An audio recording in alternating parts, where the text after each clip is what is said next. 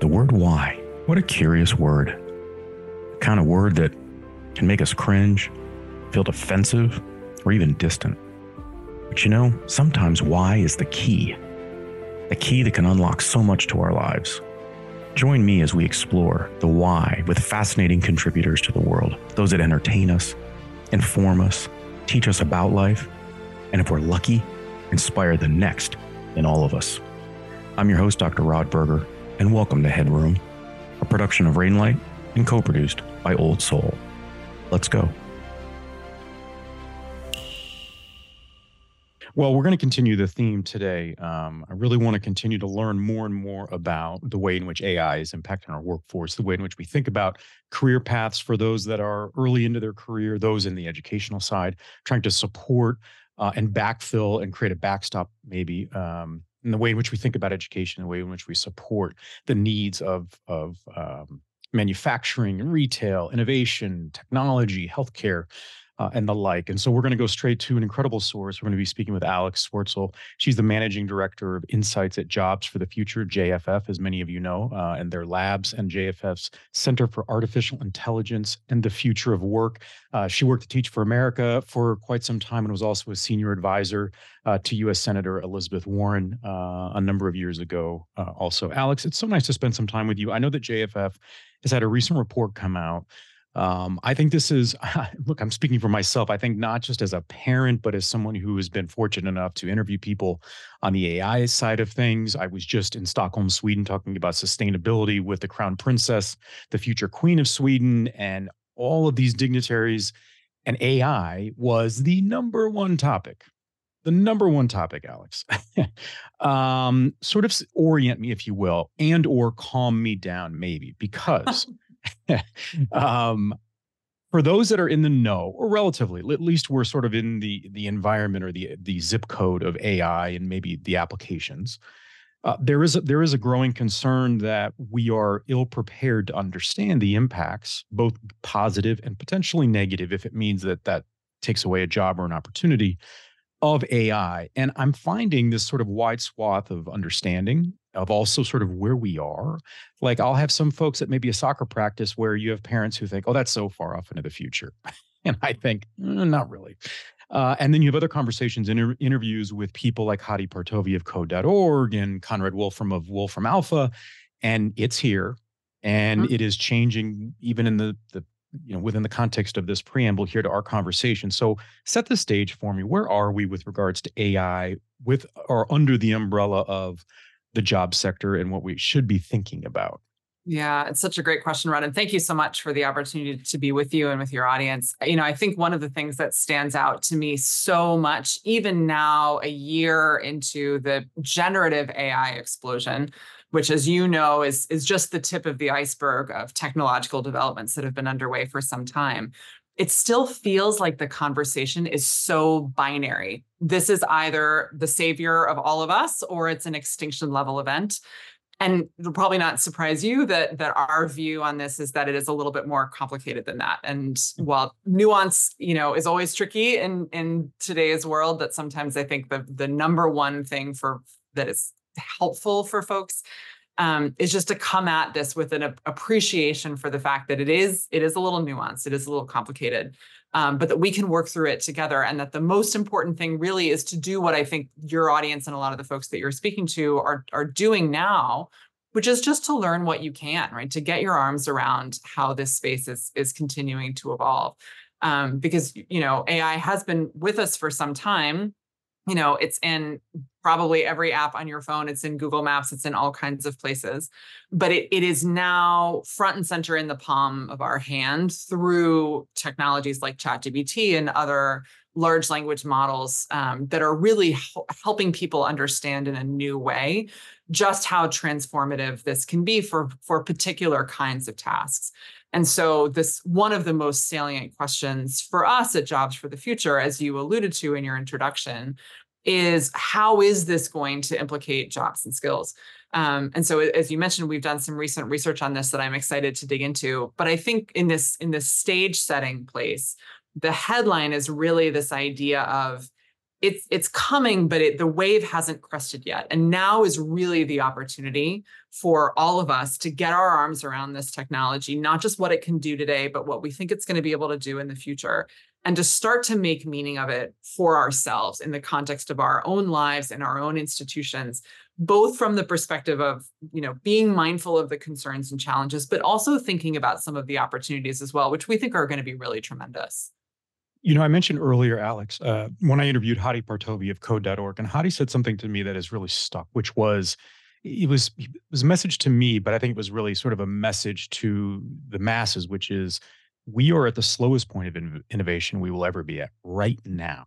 I Mhm. mean, he was really sort of moving sort of the field of play there to say, well, wait a minute, we think it's going fast, but this right now is the slowest point. And so if we go with that premise, Alex, I think one of the things to what you were saying there is it's not that maybe we want to have the answers or that we have to know exactly what it can do or where it's going to be applied to our lives, but it's understanding that application in this sort of broad sweeping way that says, do I need to ask better questions? Do I need, like, how should I be, in essence, looking at this? It's almost like an art form that is new. And we're a bunch of school kids on a field trip and wondering sort of, well, how do we understand this? What is being told to us as art? Because if we have an understanding of potentially what to look at, maybe we can then apply our minds, our histories, our legacies, our skill sets, and in combination, figure out this relationship. Because this feels like, I know this maybe sounds a little too maybe Hollywood in this way, but it is a bit like developing a relationship, a new relationship, and trying to understand the nuance and sort of where do I fit as an individual? Not Yeah. just maybe what it's going to do, but can I even can I ascertain the value or the nuance of that individual? I put that in quotes, being the generative AI within the context of what I know to be human and sort of my daily life. Yep. Yeah, I love that framing, and I think that is actually the way to go about it. That it's a combination of both understanding the technology at a high level, especially, we all can. There are increasing numbers of resources out there that will walk people through, what is the family of technologies that is AI, what is a large language model, right? These kinds of things for people. We know everyone's learning style is different, but for people who find it helpful to have that initial grounding in the technology as such versus this is how you use any one application of the technology, right? I think that's one piece that's important.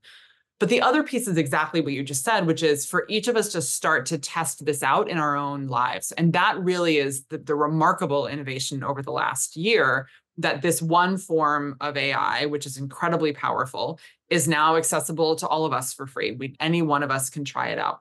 And yeah, there are ways in which you want to be thoughtful about how you use those tools, whether it's being careful about inputting private information into a generative AI model, for example. But in some cases, I feel like I've learned the most by going to one of those tools with something that I want to do or with a problem that I want to solve and seeing how it does, right? To test it. Because in many ways, that's how this technology is not just going to keep evolving fast, which is helpful, but is going to evolve in a way that is really inclusive of the experiences of all of us. Is if each one of us says, what if it can do this? I have this thing that I'm trying to do. I have this problem I'm trying to solve. I have this thing that I wish were easier in my life. What if this technology could help me do this? Because in some cases, it will be able to do it, quickly and easily today. It could probably write a pretty solid first draft, as I'm sure every student is experiencing today, of a paper, or in a professional setting of an email, of a memo, for example. Is it going to be great today at writing the final draft of that thing? No, right? We still need to be able to bring our own experiences and knowledge to help the tool, collaborate with us to create the best possible outcome, but only by experimenting with it. And there's no right or wrong, I think, use case for it, at least in some of this initial experimentation. I would encourage folks to try it out with whatever question is most salient to you, with a set of guardrails in your own mind about citations are not necessarily a thing yet in generative AI, right? It's more about creation of content and ideas than it is necessarily about fact checking, for example.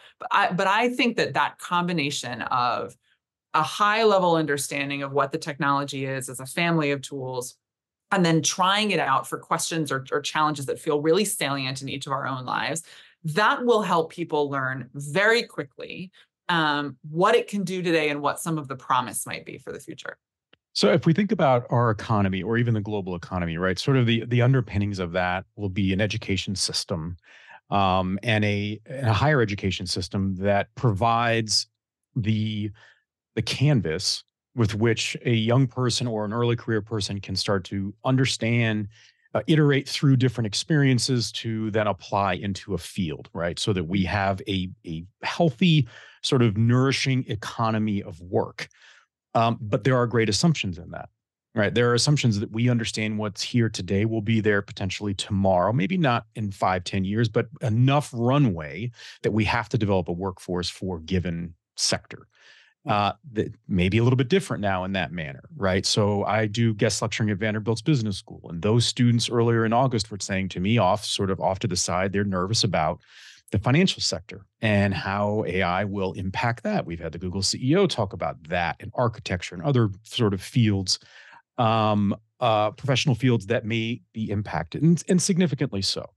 Um, how should we be thinking about it from a jobs perspective? And then I would love to tie that into the research and some of the questions that were being explored, which is to say, should we be thinking about or re-examining, maybe auditing skill sets, not jobs, skill sets? Yep. And if that's the case, can we provide some guidance so that our young people, even middle schoolers, that their education is being, I guess, filtered through this, what we know is already here and only going to develop and get more refined?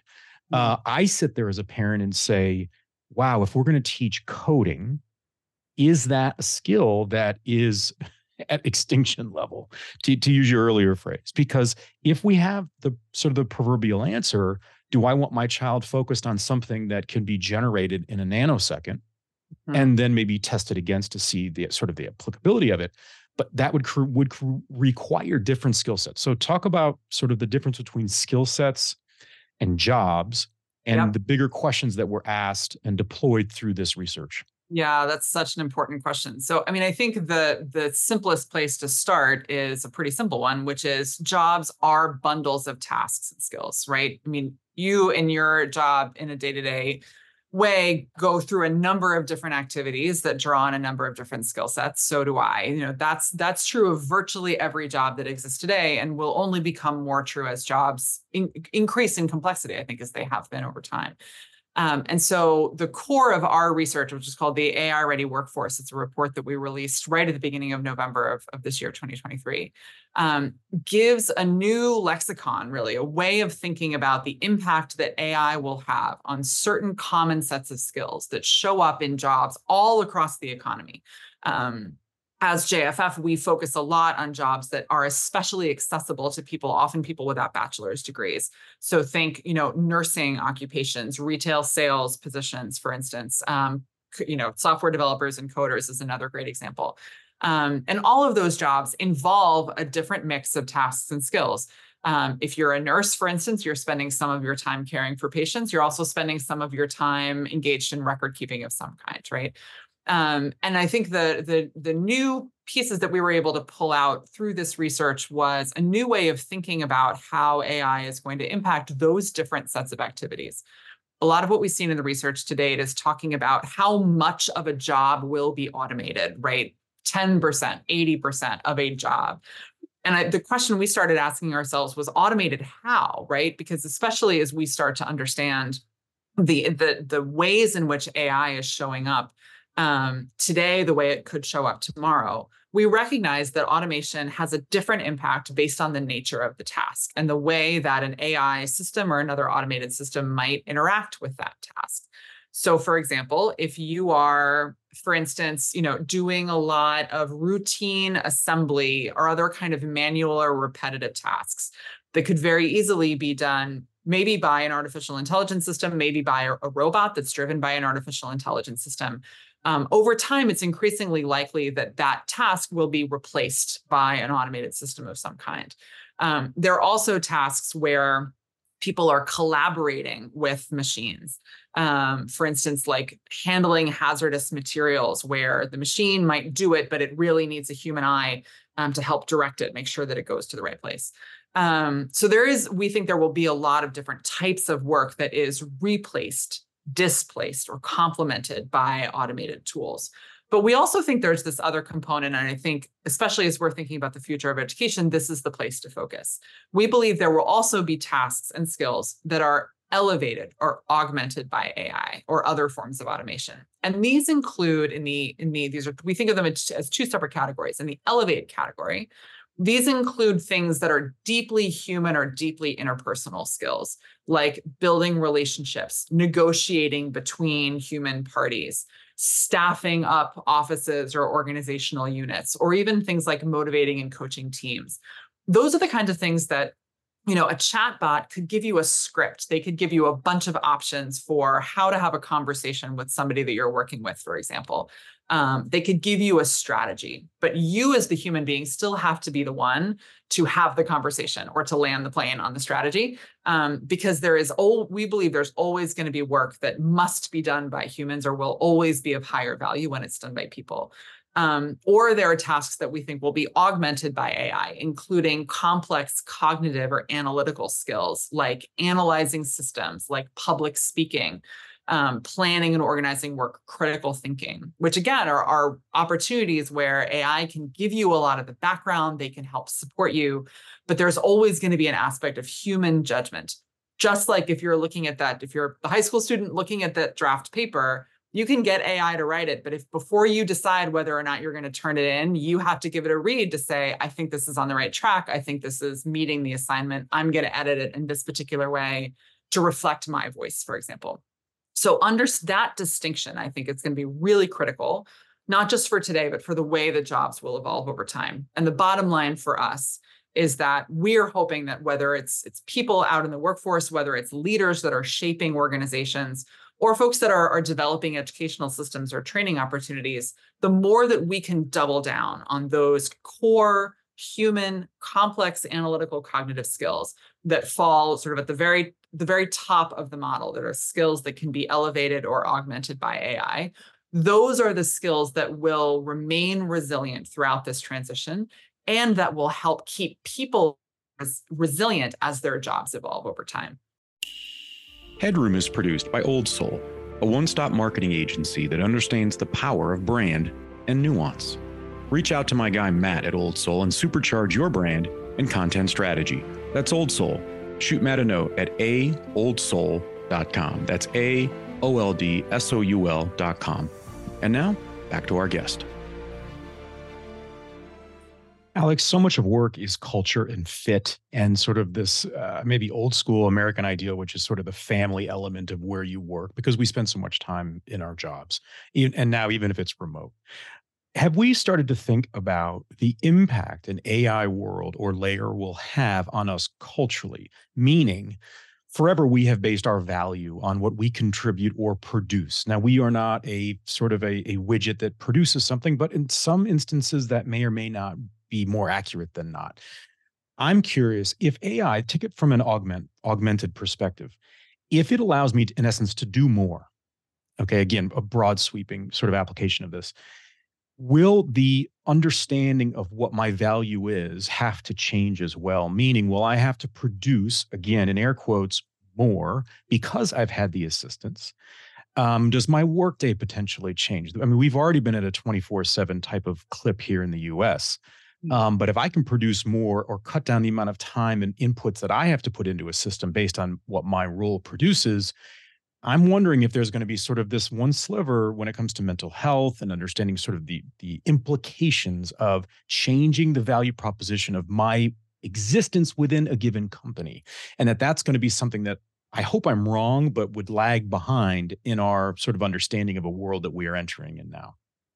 Yeah, I mean, so none of us knows, right, how the world is going to evolve. But in many ways, I think this is the most important question that we have to ask and the most important choice that we have to make now. Because I do think there is a direction that a lot of automation, especially the earliest days of assembly line automation, has led to in the past, which is more equals more efficient, more quantity, more produced, more and more of our time being taken over by work. But I actually think that because the heart of this question around AI, it is, I think, enabling us to ask the question, much as you did, in a different way, which is to say, we now can actually draw a real distinction between machine work and human work, rather than, as you said, thinking of human workers as just another kind of widget off an assembly line, trying to orient all of our efforts around productivity, efficiency towards making humans work more like machines.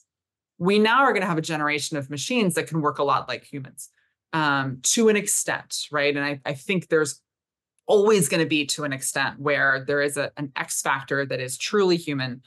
I think it's often going to be in terms of where humans are interacting with other humans or making those core decisions that put those skills or tasks into those top two categories that I talked about a minute ago.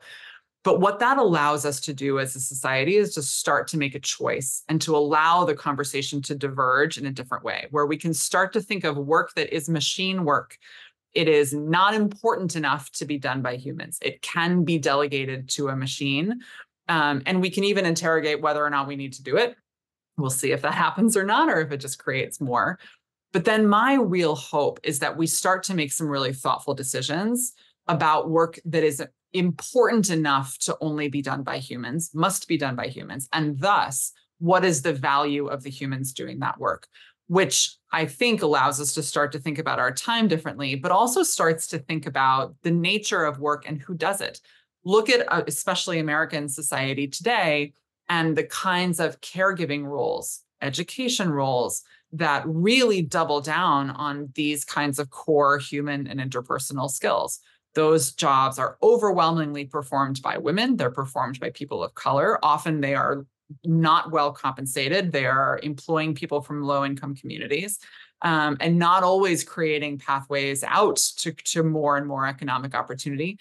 But if we can start to shift the paradigm and say, it is that human work that has to have a human to do it, that can only be done with a human voice and a human heart and a human set of hands, how then must we value that work? And what does that mean for the quality of those jobs and the way in which we support those workers? Again, I can't predict that that's the direction that we're definitely going to go, but I think the conversation is opened up by this technological development in a way that it should have been for a much longer time, but uniquely is today. I think that's exciting.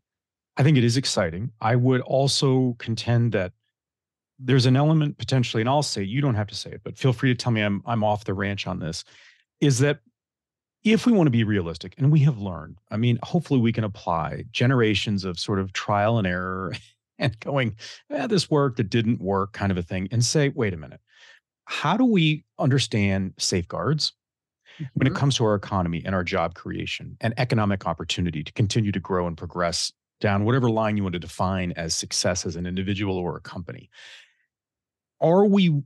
If we don't ask those critical questions, are we at risk? We're already been sort of wiping out the middle class. And if I sort of take that thinking, I start to get a little cloudy here, like the clouds are rolling in a little bit. And I just want to think about safeguards to say, if we're not careful, we will potentially create this chasm, unbelievable chasm between the haves and the have-nots based on the way in which we have all learned, or the access, right? The sort of the requisite access and equitable educational opportunities that we've had, whereby if we're going to alter our education so that, those that have access and resource, they will be able to adapt. They'll be able to pivot and apply sort of these neural pathways in different ways and mannerisms to fit an AI world.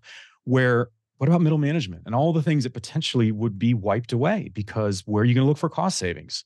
At your highest level of employee that's not your leadership.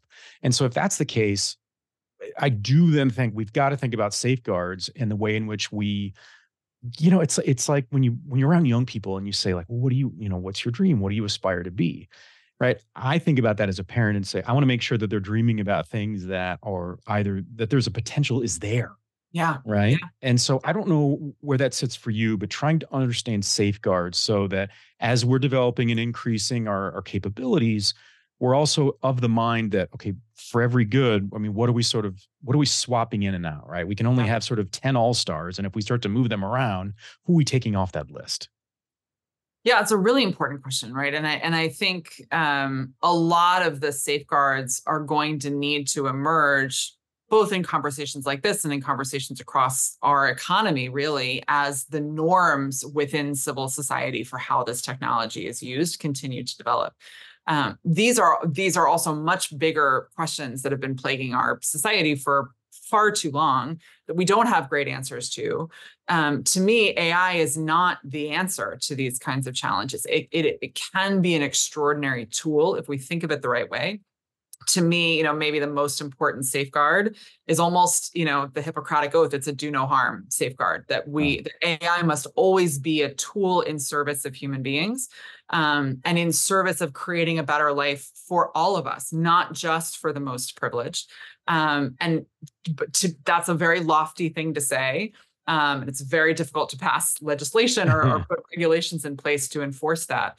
But that will be true if it is the product of a lot of micro choices and macro choices every day in terms of how individual people and organizations are starting to put these tools in place. But I think the more that, whether it's an employer, whether it's a post-secondary institution, really any organization thinking about using this tool, is asking those questions. How is this making my people's lives better? How is it advancing my mission without undermining the people that are at the heart of the work that I do? How am I making sure that everyone's privacy is being protected? How am I making sure, when we think about equity, that not just the inputs into, but the outcomes of this tool are equitable, are not reinforcing systemic equities that are absolutely baked into the core operating models of all of these systems, but need to be rewired in ways that are really important. I think we are still at an age where we are making human choices about how to use these machines, because that is what they are. They are machines. And the more that we can center human stories, ideas, aspirations, and goals of your family and everyone else's family that's asking themselves these same questions, those are the choices that we have to make. And I think that the more of us who are engaged in these kinds of conversations, who are asking themselves exactly the questions that you're posing, and are when they have an opportunity to make a choice, are choosing in favor of center human beings, center the human experience, use this to expand opportunity for more people rather than contract it. That's really hard work, and it was going to take a lot of time. To me, that's the only way that we create the kind of world that is very, very possible, but that we're still working on after many, many decades of being engaged in this kind of a society and this kind of an economy. It feels like this is an information war, but it wouldn't be cast as that. We wouldn't see that on a playbill.